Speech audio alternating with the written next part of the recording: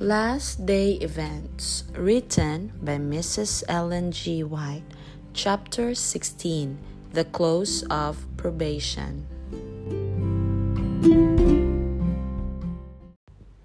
No one knows when probation will close. God has not revealed to us the time when this message will close or when probation will have an end.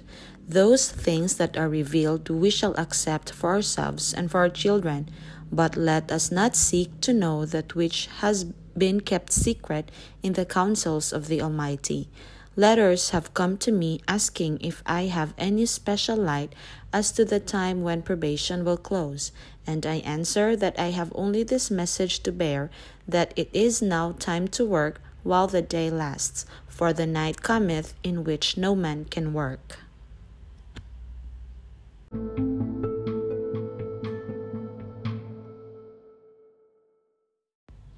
Sunday law enforcement precedes the close of probation.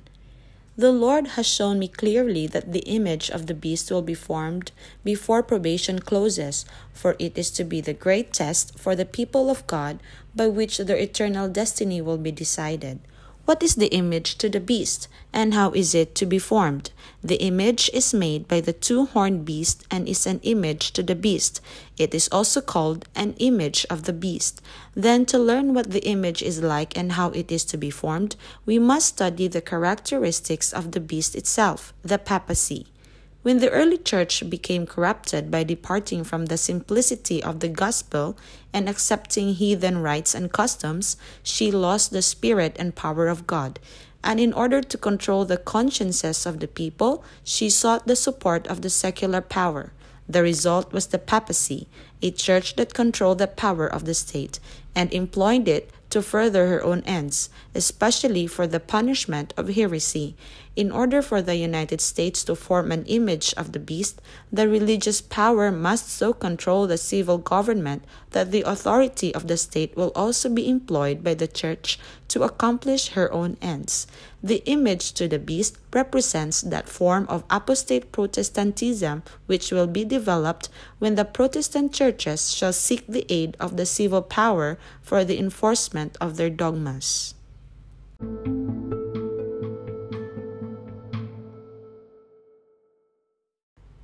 Probation closes when the sealing is finished.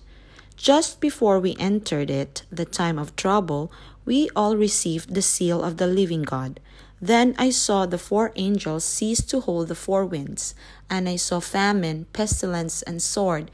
Nation rose against nation, and the whole world was in confusion. I saw angels hurrying to and fro in heaven. An angel with a writer's inkhorn by his side returned from the earth and reported to Jesus that his work was done, and the saints were numbered and sealed. Then I saw Jesus, who had been ministering before the ark containing the 10 Commandments, throw down the censer. He raised his hands and with a loud voice said, "It is done." Only a moment of time, as it were, yet remains. But while already nation is rising against nation and kingdom against kingdom, there is not now a general engagement. As yet the four winds are held until the servants of God shall be sealed in their foreheads.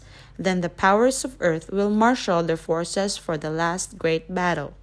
An angel returning from the earth announces that his work is done. The final test has been brought upon the world, and all who have proved themselves loyal to the divine precepts have received the seal of the living God. Then Jesus ceases his intercession in the sanctuary above. He lifts his hands and with a loud voice says, "It is done."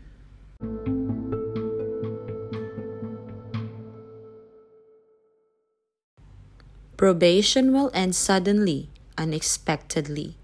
When Jesus ceases to plead for man, the cases of all are forever decided. Probation closes. Christ's intercessions cease in heaven. This time finally comes suddenly upon all, and those who have neglected to purify their souls by obeying the truth are found sleeping. Then probation ends. It will come suddenly, unexpectedly, at a time when we are least expecting it. But we can have a clean record in heaven today and know that God accepts us. When the work of the investigative judgment closes, the destiny of all will have been decided for life or death. Probation is ended a short time before the appearing of the Lord in the clouds of heaven. Before the flood, after Noah entered the ark, God shuts him in and shut the ungodly out. But for 7 days the people, knowing not that their doom was fixed, continued their careless, pleasure-loving life and mocked the warnings of impending judgment. So, says the Savior, shall also the coming of the Son of Man be. Matthew chapter 24, verse 39. Silently, unnoticed as the midnight thief, will come the decisive hour which marks the fixing of every man's destiny, the final withdrawal of mercies offered to guilty men. While the man of business is absorbed in the pursuit of gain, while the pleasure lover is seeking indulgence, while the daughter of fashion is arranging her adornments, it may be in that hour the judge of all the earth will pronounce the sentence, "Thou art weighed in the balances, and art found wanting." Daniel chapter 5, verse 27.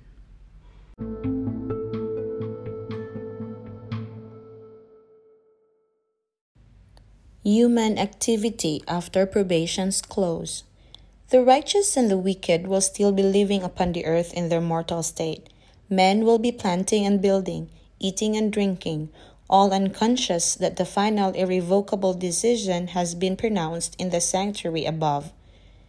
When the irrevocable decision of the sanctuary has been pronounced, and the destiny of the world has been forever fixed, the inhabitants of the earth will know it not. The forms of religion will be continued by a people from whom the Spirit of God has been finally withdrawn, and the satanic zeal with which the Prince of Evil will inspire them for the accomplishment of his malignant designs will bear the semblance of zeal for God. The wheat and tares grow together until the harvest. In the discharge of life duties, the righteous will to the last be brought in contact with the ungodly. The children of light are scattered among the children of darkness, that the contrast may be seen by all. Christ declared that when he comes, some of his waiting people will be engaged in business transactions. Some will be sowing in the field, others reaping and gathering in the harvest, and others grinding at the mill.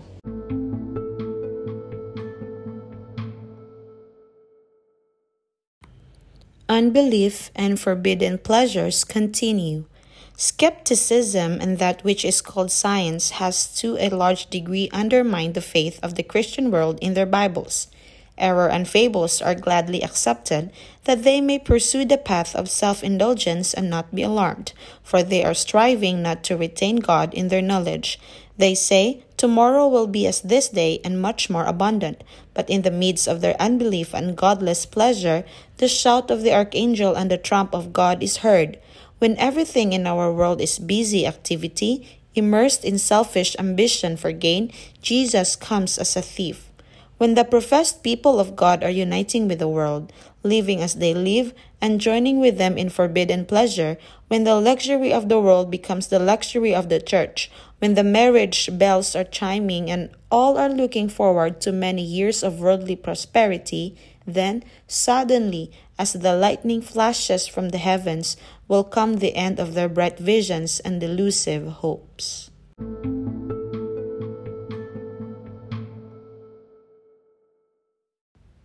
Men will be wholly engrossed in business. When Lot warned the members of his family of the destruction of Sodom, they would not heed his words, but looked upon him as a fanatical enthusiast. The destruction that came found them unprepared. Thus it will be when Christ comes. Farmers, merchants, lawyers, tradesmen will be wholly engrossed in business, and upon them the day of the Lord will come as a snare. When ministers, farmers, merchants, lawyers, great men, and professedly good men shall cry, "Peace and safety," sudden destruction cometh. Luke reports the words of Christ that the day of God comes as a snare, the figure of an animal prowling in the woods for prey, and lo, suddenly he is entrapped in the concealed snare of the fowler. When men are at ease, full of amusement, absorbed in buying and selling, then the thief approaches with stealthy tread. So it will be at the coming of the Son of Man.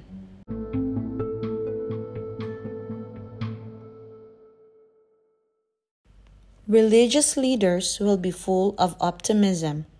When the reasoning of philosophy has banished the fear of God's judgments, when religious teachers are pointing forward to long ages of peace and prosperity, and the world are absorbed in their rounds of business and pleasure, planting and building, feasting and merrymaking, rejected God's warnings and mocking his messengers, then it is that sudden destruction cometh upon them, and they shall not escape.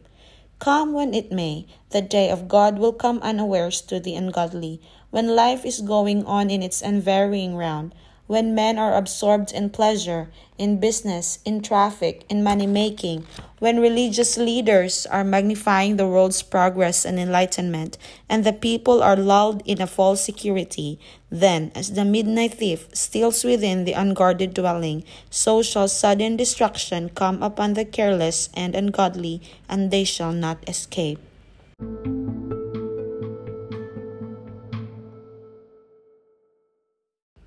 Satan infers that probation has closed. In the time of trouble, Satan stirs up the wicked, and they encircle the people of God to destroy them. But he does not know that pardon has been written opposite their names in the books of heaven. As Satan influenced Esau to march against Jacob, so he will stir up the wicked to destroy God's people in the time of trouble. He sees that holy angels are guarding them, and he infers that their sins have been pardoned, but he does not know that their cases have been decided in the sanctuary above.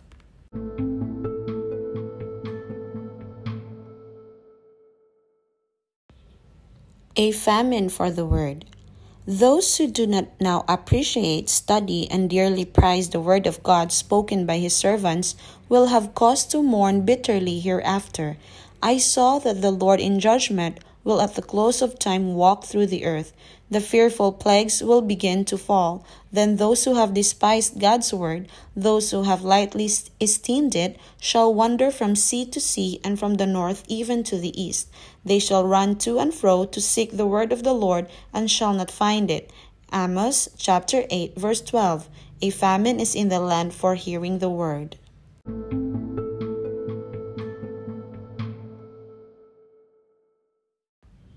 No more prayers for the wicked. The ministers of God will have done their last work, offer their last prayers, shed their last bitter tear for a rebellious church and an ungodly people. Their last solemn warning has been given. Oh, then how quickly would houses and lands, dollars that have been miserably hoarded and cherished and tightly grasped, be given for some consolation by those who have professed the truth and have not lived it out, for the way of salvation to be explained, or to hear a hopeful word or a prayer or an exhortation from their ministers. But no, they must hunger and thirst on in vain.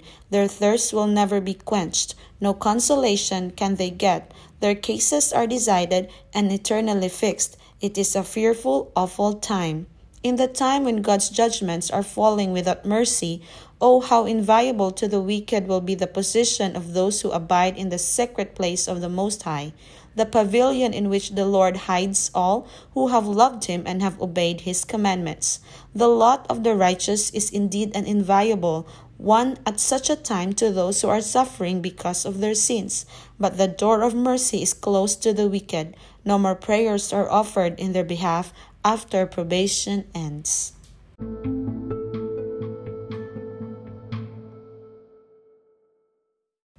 Transfer of character not possible. The Lord is coming in power and great glory. It will then be his work to make a complete separation between the righteous and the wicked. But the oil cannot then be transferred to the vessels of those who have it not. Then shall be fulfilled the words of Christ. 2 women shall be grinding together. The one shall be taken, and the other left. 2 men shall be in the field. The one shall be taken, and the other left. The righteous and the wicked are to be associated together in the work of life. But the Lord reads the character. He discerns who are obedient children, who respect and love his commandments. It is a solemn thing to die, but a far more solemn thing to live. Every thought and word and deed of our lives will meet us again. What we make of ourselves in probationary time, that we must refrain to all eternity. Death brings dissolution to the body, but makes no change in the character. The coming of Christ does not change our characters, it only fixes them forever beyond all change.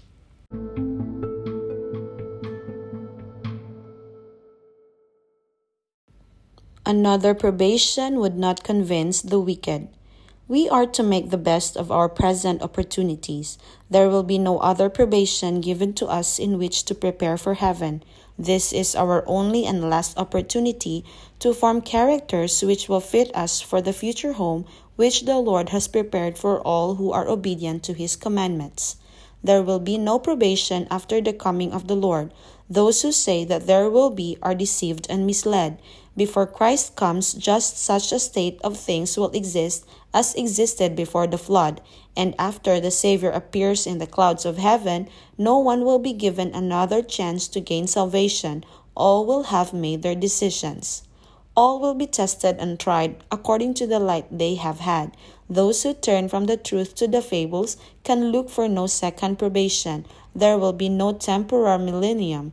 If, after the Holy Spirit has brought conviction to their hearts, they resist the truth and use their influence to block the way so that others will not receive it, they will never be convinced. They did not seek for transformation of character in the probation given them, and Christ will not give them opportunity to pass over the ground again. The decision is a final one.